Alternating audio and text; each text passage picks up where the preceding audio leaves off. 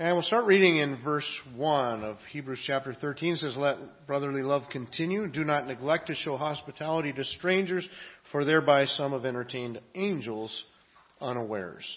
In our release time ministry, I was teaching about the church to the kids, and we're right at the beginning of it. And I was telling them about how when Jesus was on this earth with his apostles and training them, that he told them before he left that through them he was going to build something. I said, "What is it?" And one of the kids said, "A wall." And I said, "No, I think you have him confused with Donald Trump." And the rest of the kids all thought that was pretty hilarious, and they laughed. And I got to admit, confusing Donald Trump and Jesus would be a leap for sure, for certain, but not one that I'm willing to make. But one of the things that I looked at as I looked last week, and we covered a good part of verse 2 about showing hospitality to strangers, and we didn't really talk about the last part, and I don't intend to spend a lot of time on it.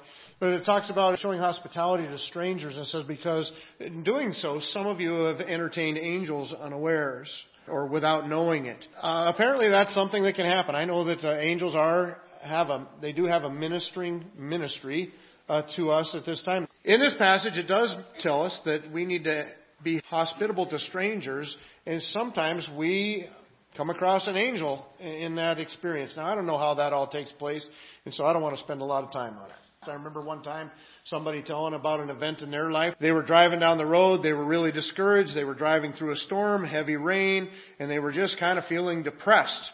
And they had prayed and asked God, if I could get some encouragement, just something, some strengthening. Pretty soon they came along somebody that was along the side of the road, and they stopped and they picked them up and gave them a ride, and this person turned out to be a Christian, and they just had a great time of fellowship. The next town that they came across, they pulled into a restaurant, they sat there and ate a meal together and just visited for like an hour or better, and finally things were winding down, about time to get back out on the road. They went to the bathroom, came back, nobody was there. They asked the waitress, where was the person I've been visiting with? They said, you've been alone the whole time, what are you talking about? And so they said that they thought that they had maybe been in the presence of an angel. Now, my response to something like that is, I don't know. I just kind of file it off in the maybe category, I guess. Because, you know what, I don't know. I don't know if it was an angel. I don't think they know whether or not it was an angel. They did say that I realized afterwards that person, I picked them up in the rain, they got in my car, they were dry. I'd never even didn't notice that until later when rehashing it in my mind. And so there were some things about it, but you know what, I just kind of filed that in the yeah, maybe category. I don't know. But I feel completely comfortable in that. You want to know why? Because the passage says that many have entertained angels unaware, without knowing it. And that's kind of really the point, I guess, in that kind of thing, is that God might send some messenger, a heavenly messenger among us for a purpose at different times, but we are unaware of it. We don't know. But He's just letting us know that occasionally it does happen, I guess. But you know what I would like to focus on? I would like to focus on something a little bit more tangible. I would like to focus on that idea of being hospitable to strangers. I think it's a good time to deal with it in our country because, right now we have this big group of, I don't remember how many thousands of people making their way up from Guatemala, I believe it is, on their way up, saying they're not stop until they get to the U.S. border, and they're going to come and try to get across the border. We've got border issues have been a big part of our politics for a long time. Even when Lisa read the notes this morning as she was folding them and putting them in the bulletin, she said, we're going to be political today. I said, no, not really. It's not my goal to be political. But I think that our mindset in this is an important one as we deal with how we should relate to strangers, to foreigners as they come into our area. And it's actually an issue that the Bible has an awful lot to say about it. In fact, I found that as I studied it out, getting ready for today, that it was beneficial for me. It shaped my thinking a little bit differently. It helped me to understand things a little bit more clearly as I went through the different Bible verses and passages and tried to get a good understanding of what we're looking at. I want to think God's thoughts. I want to see His thinking on it. If I could be in our little release time boy's mind, we know what Donald Trump thinks about the wall. I'd like to know what Jesus thinks about the wall, actually, is more important to me. And a lot of other things that go along with that. But as we look through the Bible and consider this, what are the 3 biblical principles regarding immigration? The first one is our attitude. What should our attitude be toward people that are among us that are from other countries and other places?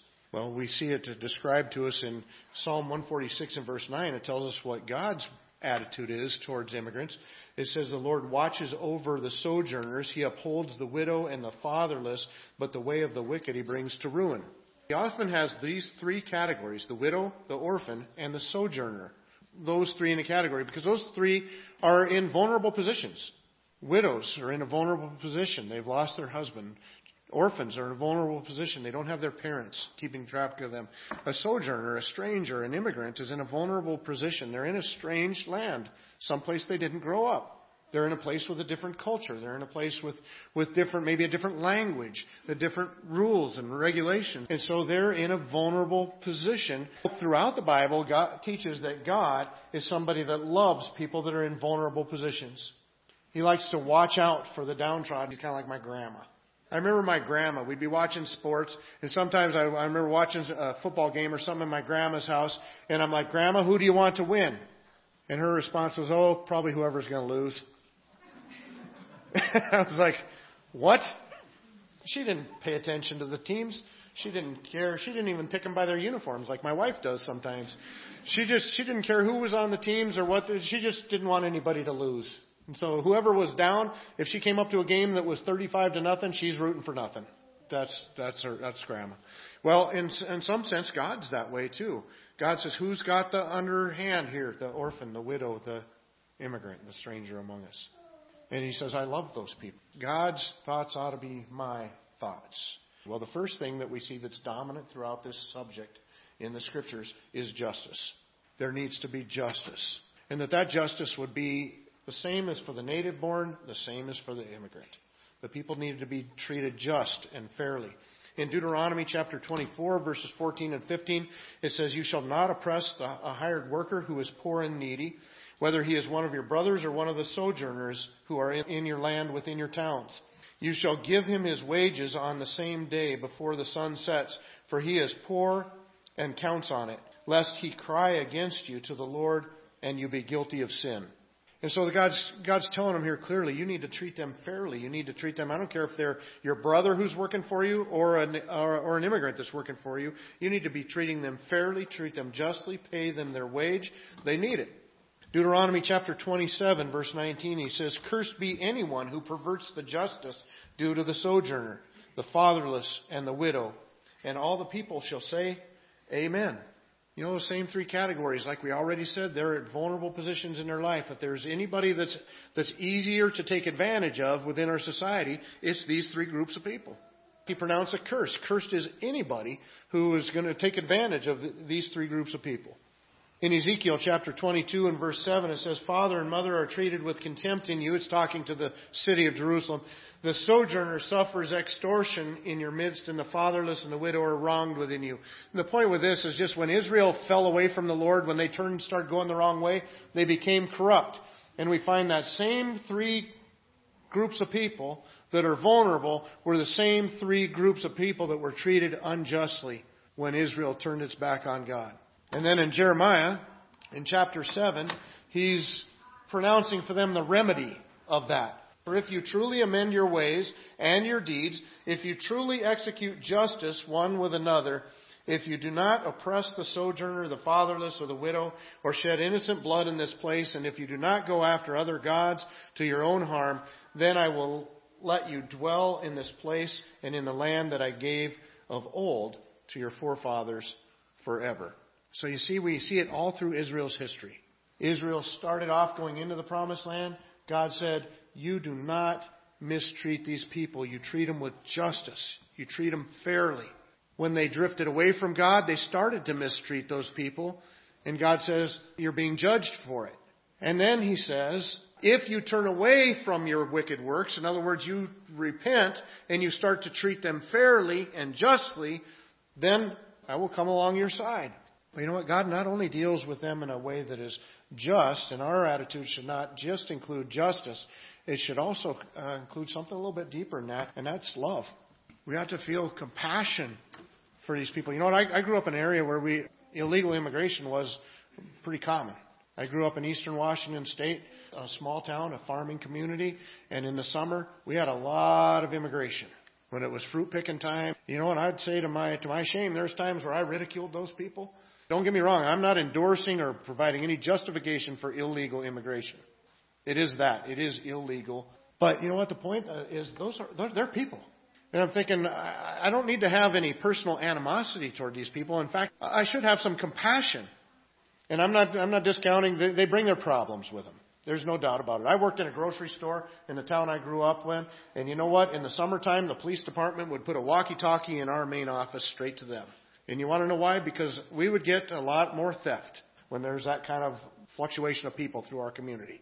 I remember one time, 3 people came in a car. In an hour, all 3 of them were in jail. 2 of them for shoplifting and 1 of them for running into something as he tried to get out of the store parking lot with his car. And I thought, man, this is crazy. So there's some problems that come along with this. There's no doubt about it. It's not an easy situation or solution. I also picked fruit out in the orchards with a lot of those people. As a teenager, that was part of your summer income. And you know what? A lot of those people were hardworking families. Does that justify illegal immigration? No, it doesn't. But you know what it makes me do? It makes me stop and think what it must be like that you will take your whole family and sneak across the border to go to some place that you're not supposed to be in order to work your dogs off picking fruit for a few weeks to be able to get back home and support yourself for the rest of the year. A lot of them are just trying to make it for their family. And you know what? My heart goes out to that. What would it take to get you in that mob of people that's headed up here from Guatemala to leave your home, leave your other family, friends, and stuff like that behind? What would it take you to join a mob like that headed for another country? It would take a lot, wouldn't it? I don't want to be in those people's shoes. And you know, when I think about that, it makes me kind of feel bad that they're in their shoes. Again, doesn't justify illegal immigration. But you know what? It gives me, I'm starting to feel more compassionate. I would like our immigration policies maybe reformed a little bit to meet some of those needs. And not just being a point around voting time for politicians. But we're supposed to be loving toward these people. You know what? That's the way God is. That's why He tells us that. In Deuteronomy chapter 17, verse 22, it says, "For the Lord your God is God of gods and Lord of lords, and great, the mighty, and the awesome God, who is not partial and takes no bribe. He executes justice for the fatherless and the widow, and loves the sojourner, giving him food and clothing. Love the sojourner, therefore, for you were sojourners in the land of Egypt. You shall fear the Lord your God, you shall serve Him and hold fast to Him, and by His name you shall swear. He is your praise, He is your God, who has done for you these great and terrifying things that your eyes have seen. Your fathers went down to Egypt 70 persons, and now the Lord your God has made you numerous as the stars of heaven."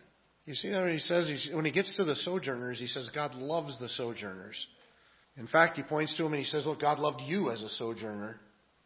And so He tells us we should love these people. Leviticus 23:22 says, "And when you reap a harvest of your land, you shall not reap your field right up to its edge, nor shall you gather the gleanings after your harvest. You shall leave them for the poor and for the sojourner. I am the Lord your God." This was like their welfare system. Now, granted, when you compare Bible's immigration and our immigration today, there's some big differences. The welfare states that exist in the nations today didn't exist back then. And so I think some of that needs to be reformed also. There needs to be some personal responsibility built into the welfare program.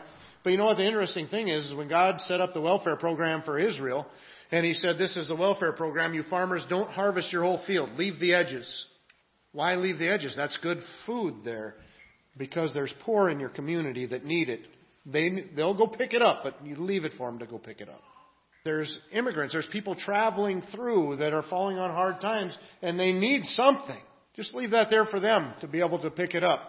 He goes a little bit farther along the same lines. In Deuteronomy 24, it says, "When you reap your harvest in your field and forget the sheaf in the field, you shall not go back and pick it up. It shall be for the sojourner, the fatherless, and the widow, that the Lord your God may bless you in all the work of your hands. When you beat your olive trees, you shall not go over them again. It shall be for the sojourner, the fatherless, and the widow. When you gather the grapes of your vineyard, you shall not strip it afterward. It shall be for the sojourner, the fatherless, and the widow. You shall remember that you were a slave in the land of Egypt. Therefore I command you to do this." And so God repeatedly tells them, no matter what their crop was, He says, you can go over it once, don't go over it a second time. Whatever you miss, leave behind. And the reason, it's for them. And I've often had a struggle with this so my thinking had to change a little bit with that and line up more with God's. In Leviticus 19, verse 33 and 34, it says, "When a stranger sojourns with you in your land, you shall not do him wrong. You shall treat the stranger who sojourns with you as the native among you, and you shall love him as yourself, for you were strangers in the land of Egypt. I am the Lord your God. Love him as ourselves. You know, often when I think of loving somebody as myself, I think of my neighbors. I don't know if I've ever really thought of it in the context of somebody coming into our country that's a stranger. Loving them as myself. That's how we're supposed to treat all humanity, even our enemies, right? Love them as yourself. You can't get a more amazing attitude toward more different people than that. And when we do, we're mirroring the love of God. A lot of these passages, you'll notice, give us a motive. The motivation was that they were sojourners. You went into Egypt as a family of 70 people, and you were strangers for over 400 years while you were there. Now, here's the amazing thing. When Israel was in Egypt, they were persecuted. At first, they were treated very well, but not for very long. As soon as a new Pharaoh rose up that felt a little threatened by the children of Israel, they persecuted them and they made them slaves and they abused them. And so now Israel is coming out of Egypt where they've been the strangers for over 400 years. Generations, almost double the length that our country's been in existence. Generations of being mistreated. And now they're going to get their own land. And when they're in their own land, you know what's going to happen? Other people coming into their land. Now those people are going to be the strangers. Israel's going to be the natives. And you know what God tells them? You're not going to do what was done to you. You remember what it was like to be a stranger. And you remember how it felt to be mistreated. And you make sure that you don't mistreat strangers coming into your land in the same way. And so he gives them that motivation. In Exodus chapter 23, verse 9, he says, you shall not oppress the sojourner. You know the heart of the sojourner, for you were sojourners in the land of Egypt. Our forefathers didn't start here. Our forefathers all started somewhere else and made their way here, trying to find a better place for their family, right? And so I think, well, we reap the benefits of our forefathers coming here years ago. And we would deny that to other people? I don't think that's necessarily kind. But he uses that as an example. Says, look at how you've been treated all these years. You're not going to treat anybody in that same way. And in the church, we have even more reason to not have a hard heart toward people that are going through that time because of our reality in Christ. As for many of you were baptized into Christ, put on Christ. There is neither Jew nor Greek. There's neither slave nor free. There's no male or female, for you're all one in Christ. Now, that's obviously talking within the context of the church. But we're one in Christ.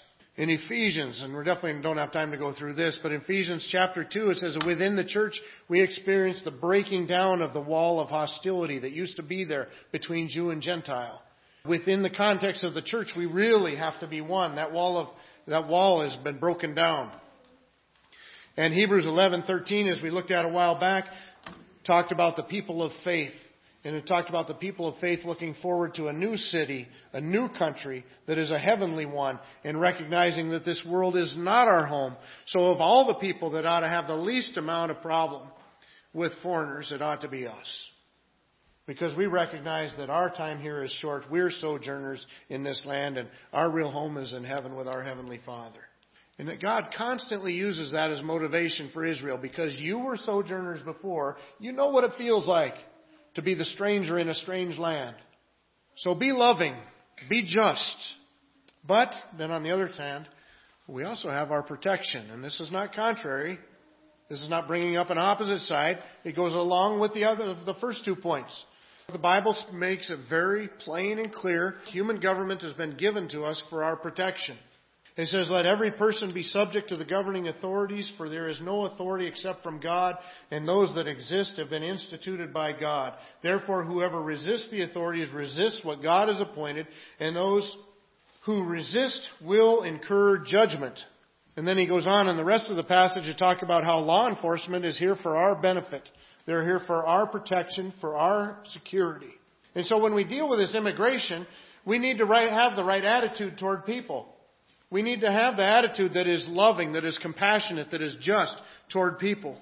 But at the same time, we have to recognize that our government has the responsibility of protecting our citizenship and protecting our way of life within our nation. And that's why we have laws. Just like a football game takes rules and referee to have a peaceable and a good football game, a country, a city, a people need laws to maintain safety and prosperity within that country. And that's where we start to deal with the issue of immigration. I need to be more compassionate to people that have things rougher than I do. To people whose life must be pretty bad if they're willing to pack a backpack and hit the road on foot and travel all the way across Central America to get up here. My heart goes out to those people. I don't know that it did 3 days ago, but my heart goes out to them. At the same time, I recognize our government has a responsibility.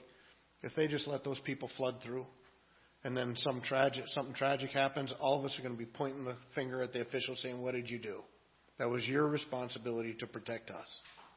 And there could very well be a lot of harmful people within that group. Our authorities have to have the freedom and the ability to do what they got to do to protect us. And so, and I look at the whole thing, wall or no wall, and I don't want this morning's message to be about the wall. But quite frankly, I don't see what the big deal is. When I think of a wall, and I think, well, what is the biblical perspective on a wall? And by wall, I don't necessarily mean all bricks and mortar. It could be that E-Verify, different things that they're talking about to try to establish a border, maintain the border. I think that's biblical. How does a government protect you if they can't maintain a border? That's got to be almost the first step, doesn't it? I think of that idea of maintaining a border. Where the first place I see that in the Bible is? The Garden of Eden. Adam and Eve sinned against God, and God kicked them out of the garden. That's kind of drawing a line, isn't it? You're kicked out. It gets even more as He puts an angel there of guarding the tree of life to keep us away from the tree of life. That was an act of mercy so that we wouldn't live forever in a sinful state. He wants us to live forever, but not in a sinful state. So what did God do? The first border protection I find in the Bible is at the Garden of Eden around the tree of life. God puts a guard there to keep us out of there. As I look down through the Bible, I also see they made walled cities. They put up walls for protection. Jerusalem had a wall around it. You think even farther, the temple had a wall around it. The tabernacle had a wall around it. The city of Jerusalem had a wall around it. When Nehemiah, if you read the book of Nehemiah, it's all about a wall. Nehemiah's day, he gets news back from one of his brothers. He says, how are things going in Jerusalem? And his brother says, they're horrible. Everybody's discouraged. The city is constantly being run over with bandits because there's no wall. And so you know what Nehemiah does? He prays, he fasts, he goes before the king because he's the cupbearer of the king. And the king notices that he's distraught. And Nehemiah says, well, why wouldn't I be upset? The city of my forefathers lies in ruins. The king says, well, what do you want me to do about it? What can we do? And Nehemiah says, this is what I need. This is how much time I need. This is the materials what I need. You know what I need to do? I need to go rebuild the wall. And so that's what they did. They went and they rebuilt the wall. Why? Because the wall provided security.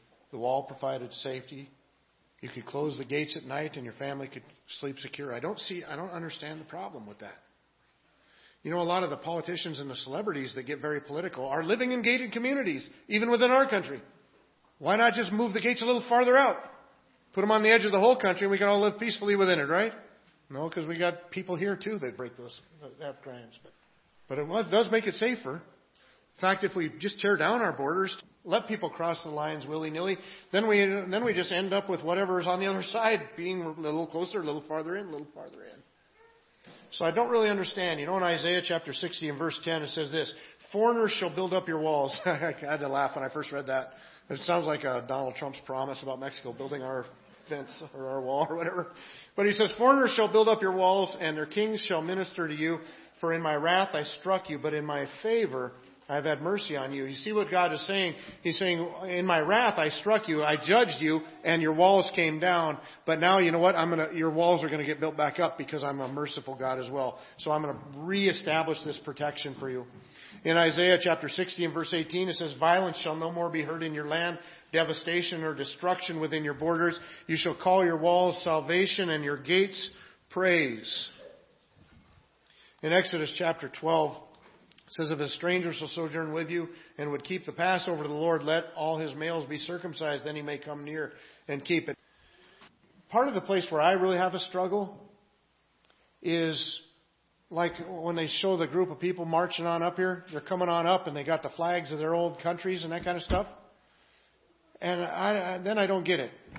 I say, look, if your country is that good to you, that you're going to carry this flag however many 100 miles all the way across Central America, then why don't you stay there? You know, this is where the issues start to rub me the wrong way a little bit. I remember back several years ago in California, there was a school there, and the school wanted to, I can't remember if it's replace the American flag with the Mexican flag or put the Mexican flag higher on the flagpole than the American flag. And they're like, why can't we do this? We have a large Hispanic population, a large Mexican population. I'm like, well, Mexico is not flipping the bill for the school. The United States is flipping the bill for the school, and the school's in the United States. If you're so proud of Mexico, it's not very far from you. You can go back there and participate in education there. You see, that's the part I really don't get. And that's one of the things that we see within the Bible, is that God told these people, if the foreigner, a sojourner is among you, and he wants to be part of you, he needs to be circumcised. Now that's commitment. That was the sign of the Jewish people. And God says He needs to become one of you. They need to be committed. And that's the thing. When I look at it, if somebody's coming in, they want to be citizens, they ought to have to pass tests. If they're going to help, through their voting and everything else, shape the future of our nation, then they need to become one of us. And that's what, one of the things that I saw growing up that I always kind of irritated me a little bit is all the people that would come through the line in the grocery store in the summer from the alien part of the community that couldn't even write their name in English on the back of a check. They just have to put an X, and I'd have to fingerprint it as a witness. And I'm thinking, you know what, if I'm going to move my family to somewhere else, I'm going to learn the language, and I'm going to learn the customs, and I'm not going to give up my religion or anything. We're not asking anybody to do that either. But I'm going to try to fit in for the betterment of my family, the betterment of the community. And you know what, that's what the Bible says here too. God told these people, if somebody wants to be like a native, then they need to join. They need to be one of us. In Leviticus chapter 16, verse 29, says, and it shall be a statute to you forever, that in the 7th month, on the 10th day of the month, you shall afflict yourselves. That means to fast, go without food. And shall do no work, either the native or the stranger who sojourns among you. So notice this. You got people coming in from other countries into Israel. And God says, we're going to celebrate the Sabbath in Israel. We're going to not work on the Sabbath day. And so the sojourners in Israel, because there's no working going on in Israel that day, they would have to not work in respect to Israel's laws about Sabbath in their relationship with their God. And you know what? That's what I think that the sojourner needs to learn. That's what the immigrant needs to learn. These people that are coming into the country, they need to respect the country that they're coming into. Not try to change our way. We're not going to become Sharia law in our communities. We're going to use our law and our Constitution. And we're not going to fly the flags of different countries. We need to fly our flag here. Look, if you have it better somewhere else, go ahead and stay there. But if you don't have it better and you want to come here, you're welcome. You're welcome, but you have to respect the laws that are here. And we're not going to become the country you left. And so there needs to be a respect going on from that direction as well. And so as we look at this issue of a stranger among us, we need to make sure that we have the right attitude, that we have an attitude that wants to see justice for all people, that is loving toward all people, loving other people as ourselves. Our family wasn't here to begin with either, and our forefathers went through some things and was the stranger in a strange land to give us an opportunity. You know what? There's other people out there that want to be strangers in a strange land to give their family a better opportunity. And you know what? I think we're on a good track that way. The United States lets in more immigrants every year than every other country in the world. But as they're coming in, we need to be compassionate and we need to demand justice. At the same time, we really need to recognize that our government has a responsibility to protect us, so we need to be respectful toward our government. And I don't think that it's too bad a thing to expect to see some respect for our nation out of the people that would want to come in.